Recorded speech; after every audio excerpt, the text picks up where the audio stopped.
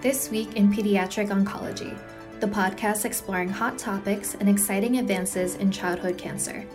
TWIPO is produced by Solving Kids Cancer, nonprofits located in New York and London dedicated to improving research and supporting families, because every kid deserves to grow up. Subscribe to TWIPO through your favorite podcast platform. This week in Pediatric Oncology, the podcast about new advances for childhood cancer. Hi, everybody. Welcome to episode number 90, recorded on October 7th, 2021. I'm your co-host, Tim Kripe from Nationwide Children's Hospital in Columbus, Ohio, affiliated with The Ohio State University. And I'm here with a special guest, a longtime friend, former attending of mine when I was a trainee, Dr. Lisa Diller from Dana-Farber Cancer Institute, Boston Children's Hospital, and Harvard University. Welcome, Lisa. Hi there. Nice to see you, Tim. Yeah, good to see you again. So you are a very important person there. You're the vice chair of the Department of Pediatric Oncology at Dana-Farber, the chief medical officer of the Dana-Farber and Boston Children's Cancer and Blood Disorders Center. You've got a lot of other titles that have to do with survivorship, leadership, and solid tumor, and obviously professor of pediatrics at Harvard. So congratulations on all those important roles. Thanks, Tim. I think what grabbed our attention, besides all these great things that you do for that program and for patients, is this paper you published a few years ago that we'll get into in a minute, that is really fascinating, I think, and interesting and really provocative. Tell us sort of just briefly, because it has to do with newborn screening. That's the topic of the day. Can we screen for childhood cancer, or at least predisposition? But you actually have a really strong background in genetic predispositions. You worked with Fred Lee and others. Can you tell us sort of the background about this, how you sort of what led up to it, what got you thinking about this idea? Because it's not something I had previously thought of, and where did it come from? Sure. So it goes way back, Tim. As you might remember, when I was a fellow, I worked in a lab that was run by Stephen Friend. And while I was in that lab, the TP53 gene was identified to be associated with Li-Fraumeni syndrome. And I thought that was like the cause of childhood cancer, and that every kid who had cancer would have an underlying germline variant, pathogenic variant in TP53, what we called a mutation back then. And that would explain children with cancer. It turns out to be somewhere around 10, maybe a little higher percentage of children have a known underlying variant that kind of explains their increased risk of cancer. But way back in those days, Steve had worked, my lab mentor, had worked in the laboratory prior to his starting his own lab, had worked in the laboratory that identified the RB1 gene. And I was sure that children with predisposition to retinoblastoma could and should be identified at birth. And I kind of, as part of my fellowship and early years of instructorship, kind of shopped the idea around to various people, thinking about biochemical ways that we might detect it, because biochemical screening is the way newborn screening is done. And everybody I talked to in various labs said, wait for genetics, wait for genetics. This is a genetic disease. Soon as genetics kinds of ramps up, this is early 90s, genetics will ramp up, there'll be rapid screening, and we'll be able to all newborn screening will be done genetically. And then we'll be able to detect children with RB1 variants that predispose them to retinoblastoma. So I waited and I waited and I waited, and it kind of never really happened. And, we learned a lot about the genome and genetic variation over the years, and what the problems are with interpreting germline variants. And then there was a project here at Boston Children's and the Brigham and Women's Hospital called the BabySeq project, which was doing kind of next-gen sequencing for a number of different genes, and proposed that to parents. And parents were not that interested. The uptake was quite small. It was very effective in the NICU, in the babies that were in the NICU and coming up with diagnoses. But in the well children, the uptake was poor. There were some patients who were found to have predisposition to various diseases, but it was a small sample size. They didn't really find any cancer predisposition that would be associated with a childhood cancer. But that got me thinking, has the time come for RB1? And a spin-off of that BabySeq project was a modeling group they were asking the question, what's the cost effectiveness of genetic testing for using genetics to do newborn screening? And so I went to the modeling group and I said, hey, how about we do a model of a panel of genes that would predispose to very, very early onset cancers. So we really focused on those cancers that occur in the first few years of life and included RB1.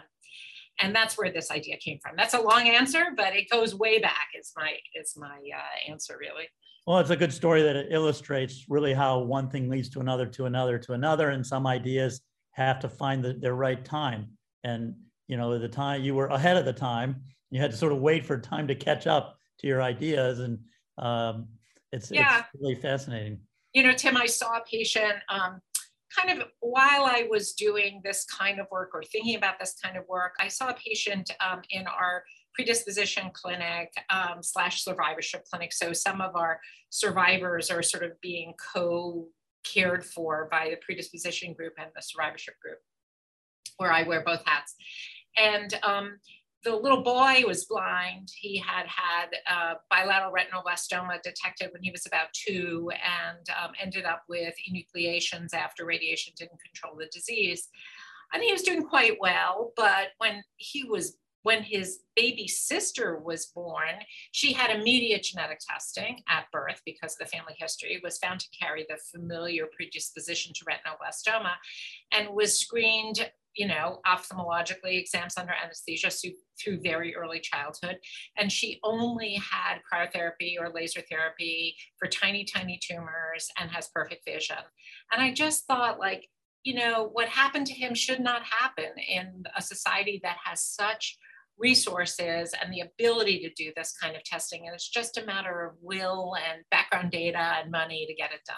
That's a really compelling story, case series N of 2, but really, really interesting.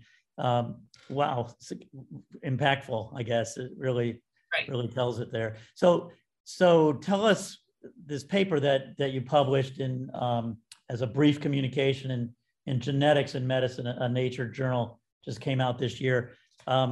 What was the premise? So I work with a decision scientist, a modeler at she's in the Department of Pediatrics at Boston Children's Hospital and at Harvard Medical School, and did her training in the Harvard School of Public Health and at the graduate school to work on cost effectiveness modeling. So her name is Jennifer Yeh.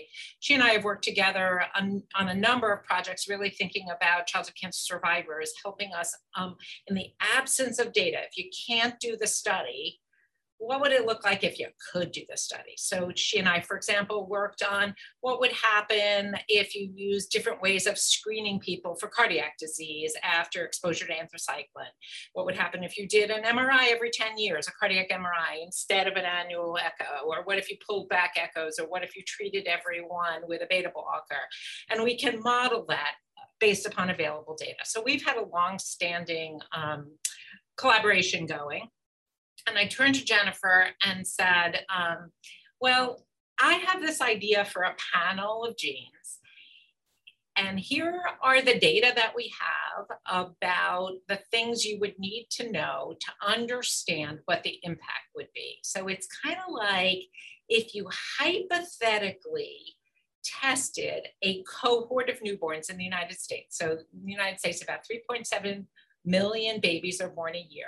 And if you create kind of like a hypothetical cohort and you screen them for the genes that my colleagues and I came up with, and you used what we know about the penetrance and prevalence of the diseases and the gene variants, and what would you find in that whole population of 3.7 million newborns over time in terms of how their cancers would present, how screening might make a difference, what the outcome would be, and we even projected forward what their adult lives would be like based upon whether or not they required radiation. So, for example, we modeled something where if you have a TP53 germline variant in the modeled group, you're screened for a variety of tumors. If those tumors are found early, we modeled what we call the stage shift. So instead of presenting with adrenocortical carcinoma at a high stage with metastatic disease and having a lower survival or requiring chemotherapy. You present at a low stage where you're treated with surgery only, as an example. So in the model, it takes into account the stage distribution that we see without screening and the stage distribution we would expect to see with screening, and the subsequent change in therapy based upon that stage shift. So you take those 3.7 million kids and you sort of run them through the model multiple times, taking into account the kind of uncertainty around each of those estimates I talked about.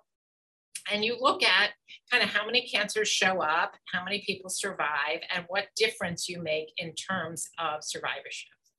Does that make sense? It makes sense, yes.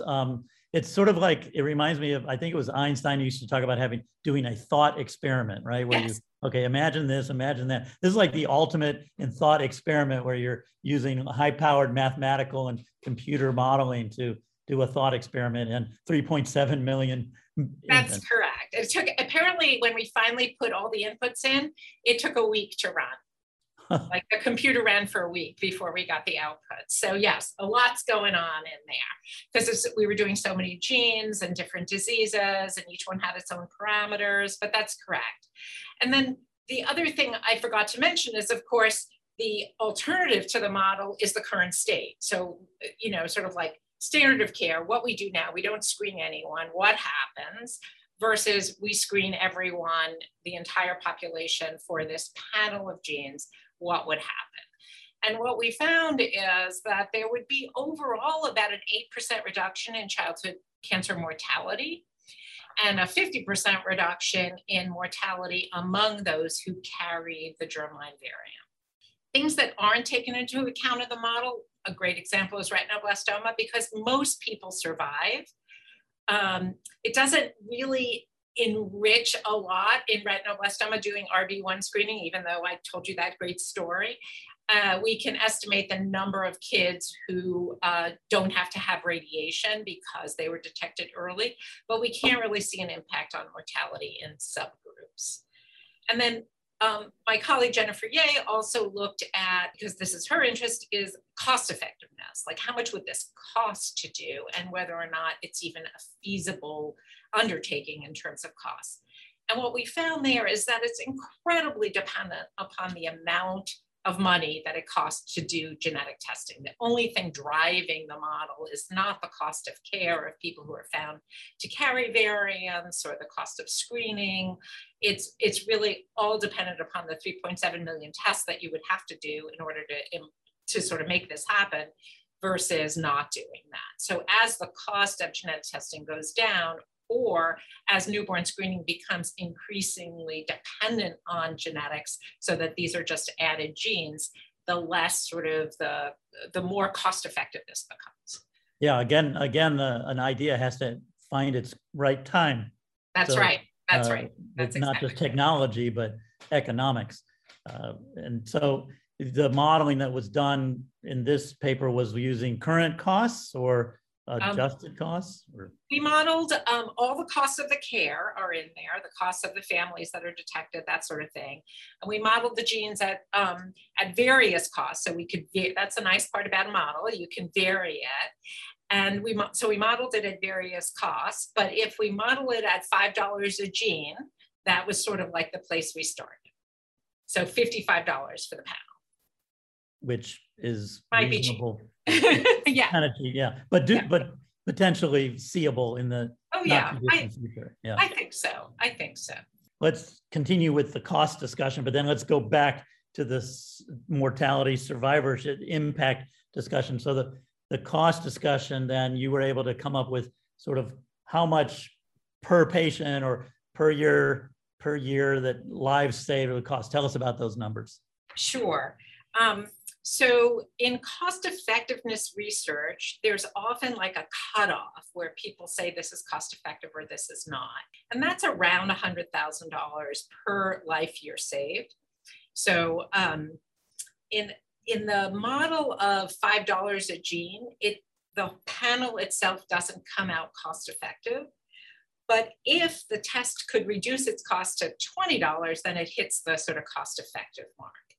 Now, in newborn screening in general, most pediatricians who are listening to this recognize this, is that cost effectiveness for individual diseases is not really the driving notion, because so many of the individual diseases that we screen for in newborns are so incredibly rare that if you took the cost of doing that screening or having newborn screening or even adding a specific test to newborn screening and compared that to the effectiveness in terms of the societal gain of having newborn screening, it's harder to sort of come up with that equation. These numbers, another way of saying this is these numbers are usually used to sort of evaluate new regimens for hypertension, for like new ways of taking care of type 2 diabetes, and much less kind of well accepted for very rare childhood diseases. I think what you're saying is it's not all about the cost. It's not all about the cost, and the cost is not too bad. Yeah, I mean, it's not way out there. And we are in the process now of drilling down on individual genes among the genes. And so we can really do cost effectiveness of individual genes and figure out kind of how we could hone in on that cost effectiveness a little bit better. Now, there would be other costs of such a program like genetic counselors and costs of more screening that are being implemented in patients. So did you take those things into account, and are they feasible for our society currently? Yeah, so those are good questions. Yeah, we took into account the costs of screening individuals who are found to carry variants of concern, likely pathogenic or pathogenic variants of concern in these genes. That we took into account. What we didn't take into account as much is the changes in family care. So detection, for example, of a TP53 variant in a newborn might inspire testing in both parents. It might, if the mother is found to be a carrier, it might be incredibly beneficial to her in terms of, or even life-saving, because she might undergo a procedure or treatment for avoidance of breast cancer. We did not take that into account. That's a future endeavor that we hope to do. Also, reproductive decision-making, perhaps a family that has a child that's detected to have a TP53 variant might decide not to have other children, or might use a donor egg or donor sperm. That was not in the model either. So those are all things that are going to be sort of halo beneficial things of this program. So if anything, you were conservative in your approach in terms of what would be the benefit of implementing this program. I think so. One of the biggest concerns I have that I think it's important to bring up, just in case you don't ask about it, is the issue of penetrance. So what penetrance means is if you carry this variant, that a card-carrying genetic pathologist reviews the genetic results and says, yes, based upon my read of the currently available data, this is a pathogenic or likely pathogenic variant. And so if you communicate that to a parent, that changes that parent's view of the child in a sense. The child now, without having cancer, has been defined to have, if you will, a disease or at risk for diseases. It doesn't mean they'll develop cancer. In many of the cases of newborn screening not for cancer, there are children who are found to have changes, for example, changes that are associated with maybe a very mild phenotype or no phenotype of cystic fibrosis, but the parent's been told that your child looks like they have the changes in the CF gene, as an example. So how many children are going to walk around with this kind of genetic diagnosis but never develop cancer? So that's a concern. And another concern is that once you get genetic information on a baby, that becomes genetic information for an adult 20 years later or so. So how do we hold on to this information? How does a person who's found to carry a TP53 variant and goes through screening early in life and then becomes a high school student and then a college student and goes off on their own and doesn't really understand what happened when they were children or it wasn't well communicated, and they go on to reproduce. But somewhere in there, we know that that child has a risk for cancer, that young adult, and that they have that ability to pass that on to their children. And that whole sort of like genetic information going forward, if you do it as a newborn screen, is also a puzzle for the future. Yeah, those would seem like very difficult psychosocial, societal questions. Is there any parallels in what's being done currently with newborn screening, or are all the other newborn screening tests definitive, not just a risk? Yeah, there are newborn screening tests that are a risk rather than definitive. There are also newborn screening tests that sort of have an initial rule in and then a rule out. And so that there's a literature on that, sort of like the concern your child might have CF, come on in, get X, Y, and Z testing, and then your child doesn't have the disease, like that kind of thing. And so how much anxiety does that raise in a family? How much does a family understand? How much resentment is there of the medical care system that you called me and telling me my child might have this horrible disease, whatever disease it is, and then somehow you figured out that they don't have it. Do I believe that? Do I understand it? There's a psychosocial literature on that has a wide range of findings. I think maybe one of the more relevant findings is that study BabySeq that I told you about earlier that did next-gen sequencing for about 900 genes that were thought to be of relevance in the newborn period, or strong enough relevance to a family that they should know about it. It was kind of like whole exome sequencing, but then honed in on specific genes, and those were shared with families.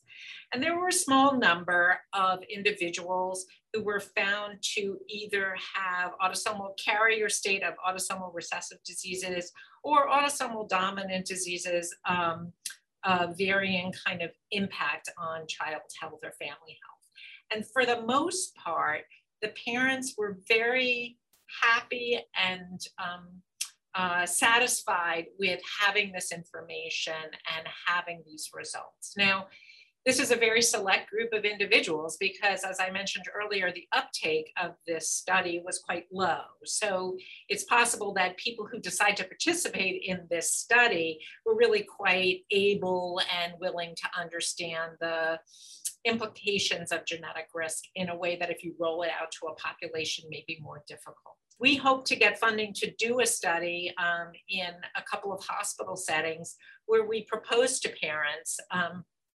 We teach them a little bit about retinoblastoma. We propose to parents, would you be interested in having your newborn tested for an RB1 variant? And then ask, in addition, there are 10 other genes of interest to us without too much information that you could go for the whole cancer panel, if you will, to just get a sense of kind of, do people say yes to the retinoblastoma because that we explain it all? Because you can't really explain every single one, the penetrance, the screening, if it comes up. It's not quite the informed consent in a sense that you and I are used to when we're dealing with someone with a disease, when you're trying to do a population-based screening. But to really get a sense before we bring it forward for a statewide pilot of how people feel about kind of a cancer predisposition panel test. So that's kind of where we're heading with this.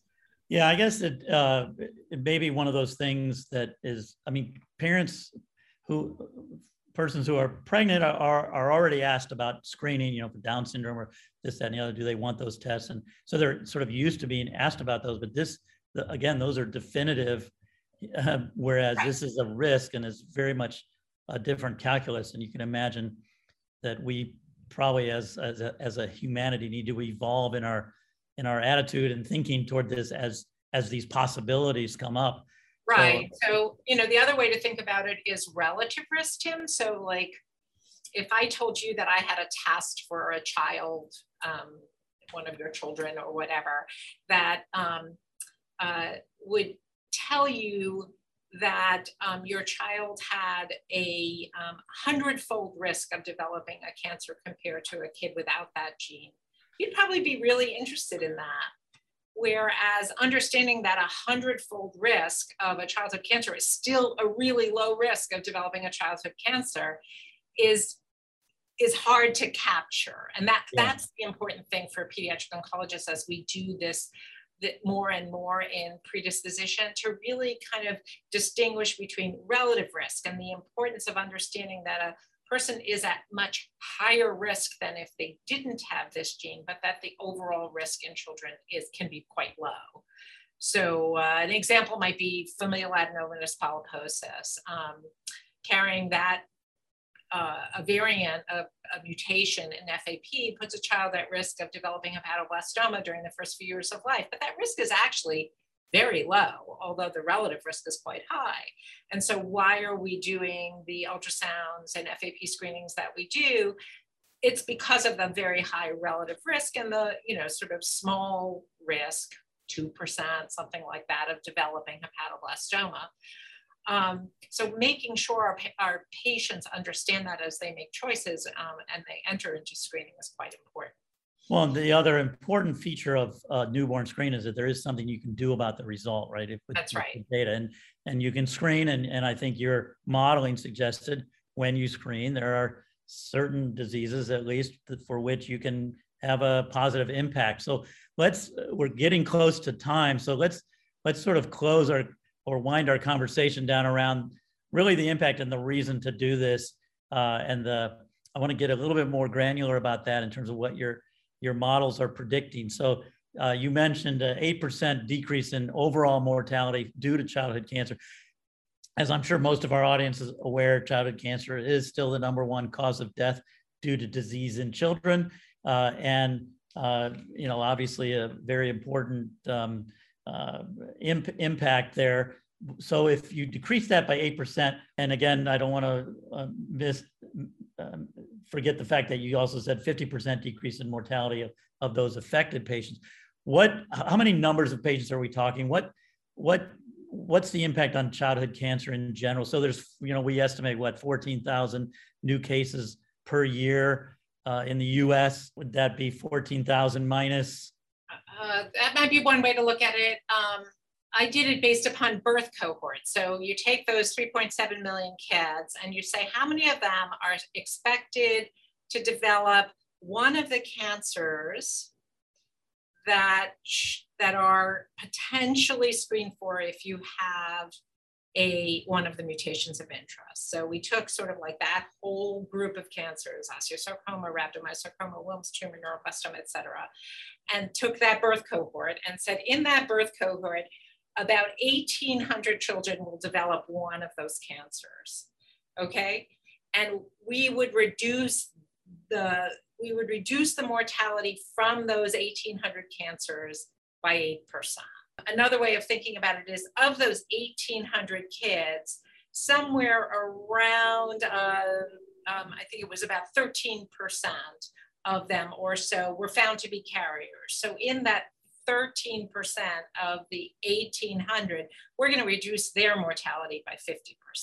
I'm trying to get to brass tacks here. How many kids are we going to save? What's your calculation? So Tim, I think about it based upon birth cohorts, because that's how we did the model. So every year, a group of kids are born. They undergo this screening. Some of them are found to carry these variants or not. In the ones who are found to carry variants, they develop disease or not. And if they develop disease, cancer, they survive or not. So in an entire birth cohort, we expect about 1,800 kids to develop the diseases for which these genes would tell us to screen. Of those, about 13% are in the carrier patients. And those carrier patients have a reduction in or an increase in survivorship of about 50%. So overall, it's about 125 kids per birth cohort per year will survive where they wouldn't have survived. In our world, we work really hard to save each kid. Right. And, if you think about it the way you were bringing it up, if let's say, just to make the numbers easy, let's say there are 12,500 kids a year with cancer in the United States, like 1% of those kids are going to, 125 of them are going to be saved by this initiative. So that's pretty good. That's really great. That could be really impactful. I think that I would encourage you to keep your eye on that prize as you try to navigate this complex world of implementing this, because I think that's what's going to have the most impact and speak the most to the legislatures and the decision makers and the financiers, because that's each of those is really important lives, and that's amazing. Yeah. So congratulations. I think we need to wrap it up, but I really appreciate your being here to walk us through that. And it's a cool study and really, really good work. So thank you. Yeah, well, we hope to take it forward. The next steps will be to develop some more data, both within the model and kind of real data based upon newborn blood spots, and looking at them and showing we can really sort of find these variants in kids who develop cancer, and then bring that to statewide pilot. That's what we're hoping to do. That's how things roll out in newborn screening. So well, we look forward to watching your progress. Thank you. Thanks to the team at Solving Kids Cancer, a nonprofit charity dedicated to improving survival through creating novel treatment options for children, and perhaps by helping to create novel newborn screening technologies. Remember, the more we learn, communicate, share ideas, and work together, the faster we'll reach the day when all childhood cancer is preventable or curable. As always, keep up the fight, and thanks for listening to This Week in Pediatric Oncology. We welcome your comments, questions, or thoughts on topics for future episodes. Just drop us a note at twippo@solvingkidscancer.org. You can follow Dr. Kripe on Twitter at KidsOncDoc. Send an email to Dr. Weigel at weige007@umn.edu, and find all TWIPO episodes at solvingkidscancer.org.